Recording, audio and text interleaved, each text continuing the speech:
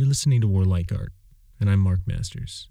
When the sun breaks over Brush Mountain and its neighboring slopes in southwestern Virginia, it paints a magical, almost iconic image of America's pastoral splendor.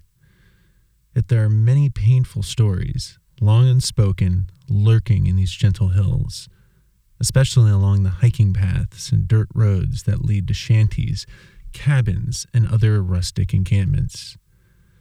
Decades later, some of the victims have been compelled to speak. In the 1930s, the Brush Mountain Hill folk, like many of the clans scattered throughout the isolated Appalachian slopes, lived in abject poverty. With little education, often without running water or indoor plumbing, and possessing few amenities, they seemed beyond the reach of social progress. Speaking with the indistinct drawls and slurred vestigial accents that marked them as hillbillies, dressed in rough-hewn clothing or hand-me-downs and sometimes diseased or poorly developed due to the long-term effects of squalor and malnutrition, they were easy to despise. They were easily considered alien. Quite simply, polite Virginia society considered them white trash. Yet Brush Mountain people lived their own vibrant rural Highlands culture. They sang, played mountain instruments with fiery virtuosity to toe-tapping rhythms, told and retold engaging stories, danced jigs, sewed beautiful quilts and sturdy clothing. Most of all, they hoped for better health, better jobs, better schooling, a better life for their children. Hill people did produce great men and women who would increasingly take their places in modern society. But hopes for betterment often became irrelevant because these people inhabited a realm outside the margins of America's dream. As such, their lives became a stopping place for America's long biological nightmare. A single day in the 1930s was typical. The Montgomery County Sheriff drove up unannounced onto Brush Mountain and began one of his many raids against the Hill families considered socially inadequate. More precisely, these Hill families were deemed unfit. That is, unfit to exist in nature. On this day, the Montgomery County Sheriff grabbed 6 brothers from one family, bundled them into several vehicles, and then disappeared down the road. Earlier, the sheriff had come for the boy's sister. Another time, deputies snared 2 cousins. I don't know how many others they took, but they are after a lot of them, recalled Howard Hale, a former Montgomery County supervisor, as he relived the period for a local Virginia newspaper reporter a half-century later. From Brush Mountain, the sheriff's human catch was trucked to a variety of special destinations, such as Western State Hospital in Staunton, Virginia. Western State Hospital, formerly known as the Western Lunatic Asylum, loomed as a tall, columned colonial edifice near a hill at the edge of town.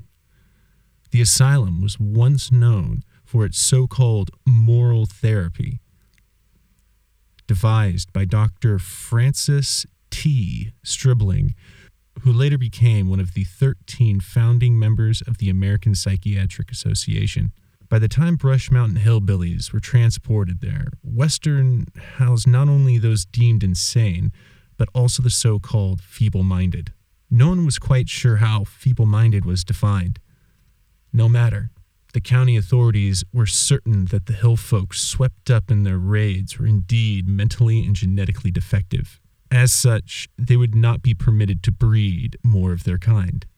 How? These simple mountain people were systematically sterilized under a Virginia law compelling such operations for those ruled unfit. Often the teenage boys and girls placed under the surgeon's knife did not really comprehend the ramifications. Sometimes they were told they were undergoing an appendectomy or some other unspecified procedure. Generally, they were released after the operation. Many of the victims did not discover why they could not bear children until decades later, when the truth was finally revealed to them by local Virginia investigative reporters and government reformers. Western State Hospital in Staunton was not Virginia's only sterilization mill.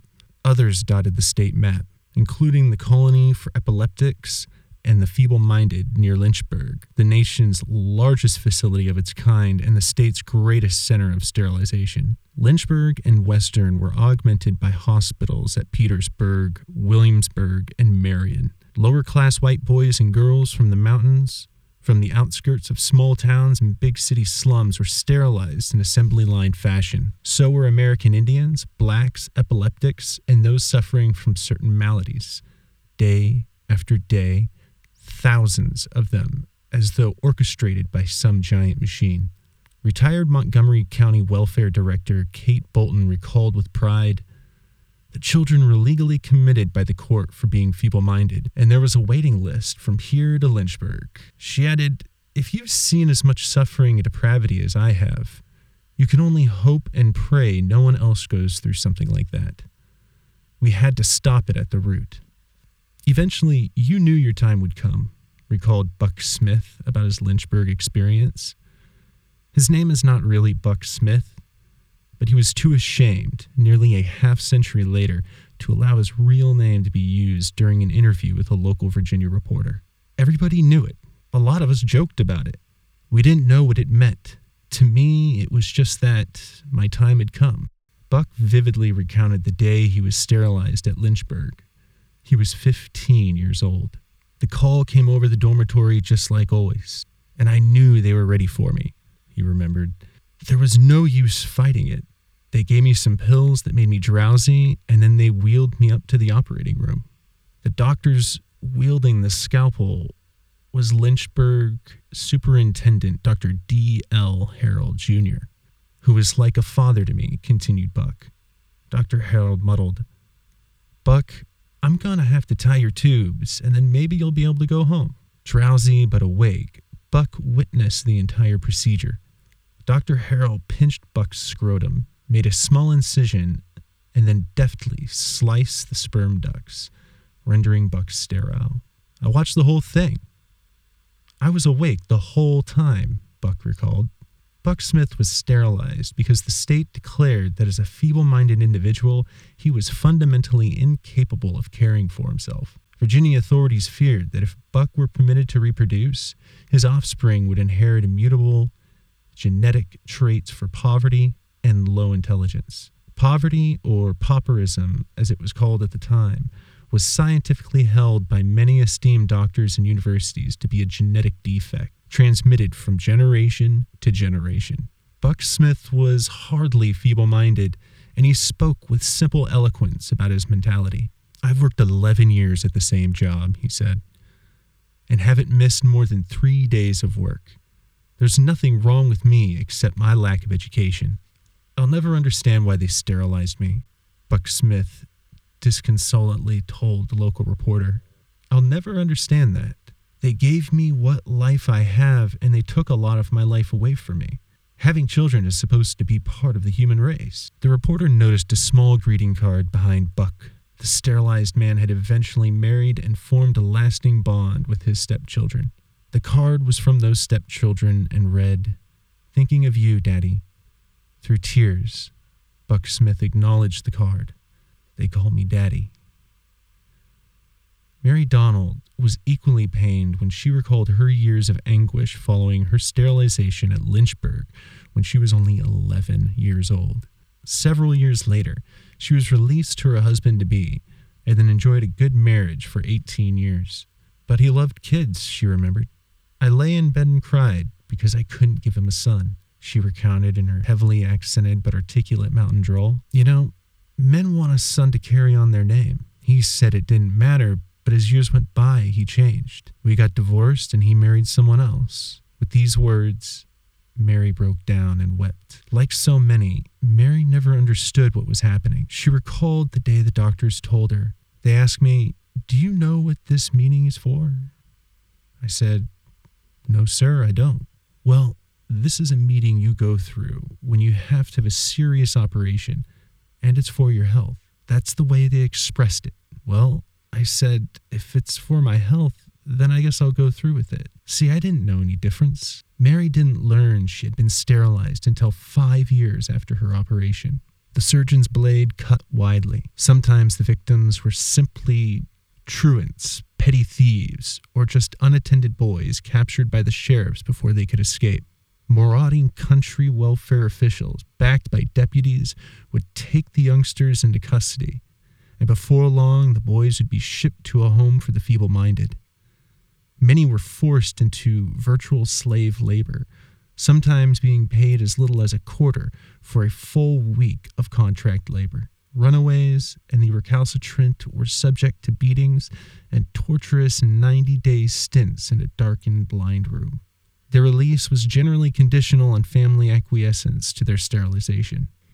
Mary Donald, Buck Smith, the brothers from Brush Mountain, and many more whose names have long been forgotten are among the more than 8,000 Virginians sterilized as a result of coercion, stealth, and deception in a wide-ranging program to prevent unwanted social, racial, and ethnic groups from propagating. But the agony perpetuated against these people was hardly a local story of medical abuse.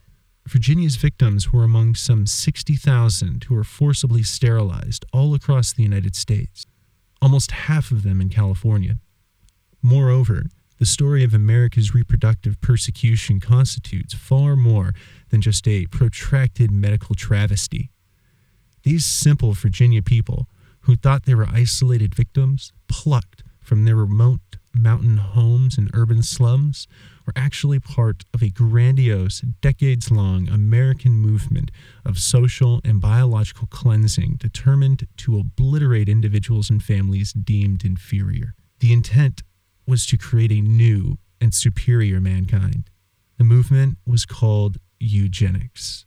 It was conceived at the onset of the 20th century and implemented by America's wealthiest, most powerful, and most learned men against the nation's most vulnerable and helpless. Eugenicists sought to methodically terminate all the racial and ethnic groups and social classes they disliked or feared. It was nothing less than America's legalized campaign to breed a super race, and not just any super race. Eugenicists wanted a purely Germanic and Nordic super race, enjoying biological dominion over all others. Nor was America's crusade a mere domestic crime. Using the power of money, prestige, and international academic exchanges, American eugenicists exported their philosophy to nations throughout the world, including Germany.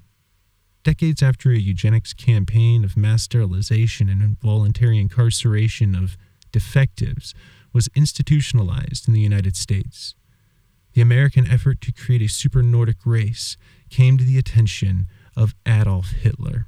Those declared unfit by Virginia did not know it, but they were connected to a global effort of money, manipulation, and pseudoscience that stretched from rural America right into the sterilization wards, euthanasia vans, and concentration camps of the Third Reich. Prior to World War II, the Nazis practiced eugenics with the open approval of America's eugenic crusaders.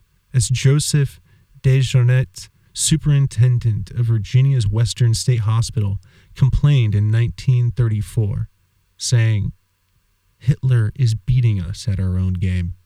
Eventually, out of sight of the world, in Buchenwald and Auschwitz, eugenic doctors like Joseph Mengele would carry on the research begun just years earlier with American financial support, including grants from the Rockefeller Foundation and the Carnegie Institution. Only after the secrets of Nazi eugenics horrified the world, only after Nuremberg declared compulsory sterilization a crime against humanity, did American eugenics recede, adopt an enlightened view, and then resurface as genetics and human engineering. Even still, involuntary sterilization continued for decades as policy and practice in America. True, the victims of Virginia and hundreds of thousands more like them in countries across the world were denied children, but they did give birth to a burning desire to understand how the most powerful, intelligent, scholarly, and respectable individuals and organizations in America came to mount a war against the weakest Americans to create a super race. Just as pressing is this question, will the 21st century successor to the eugenics movement, now known as human engineering, employ enough safeguards to ensure that the biological crimes of the 20th century will never happen again?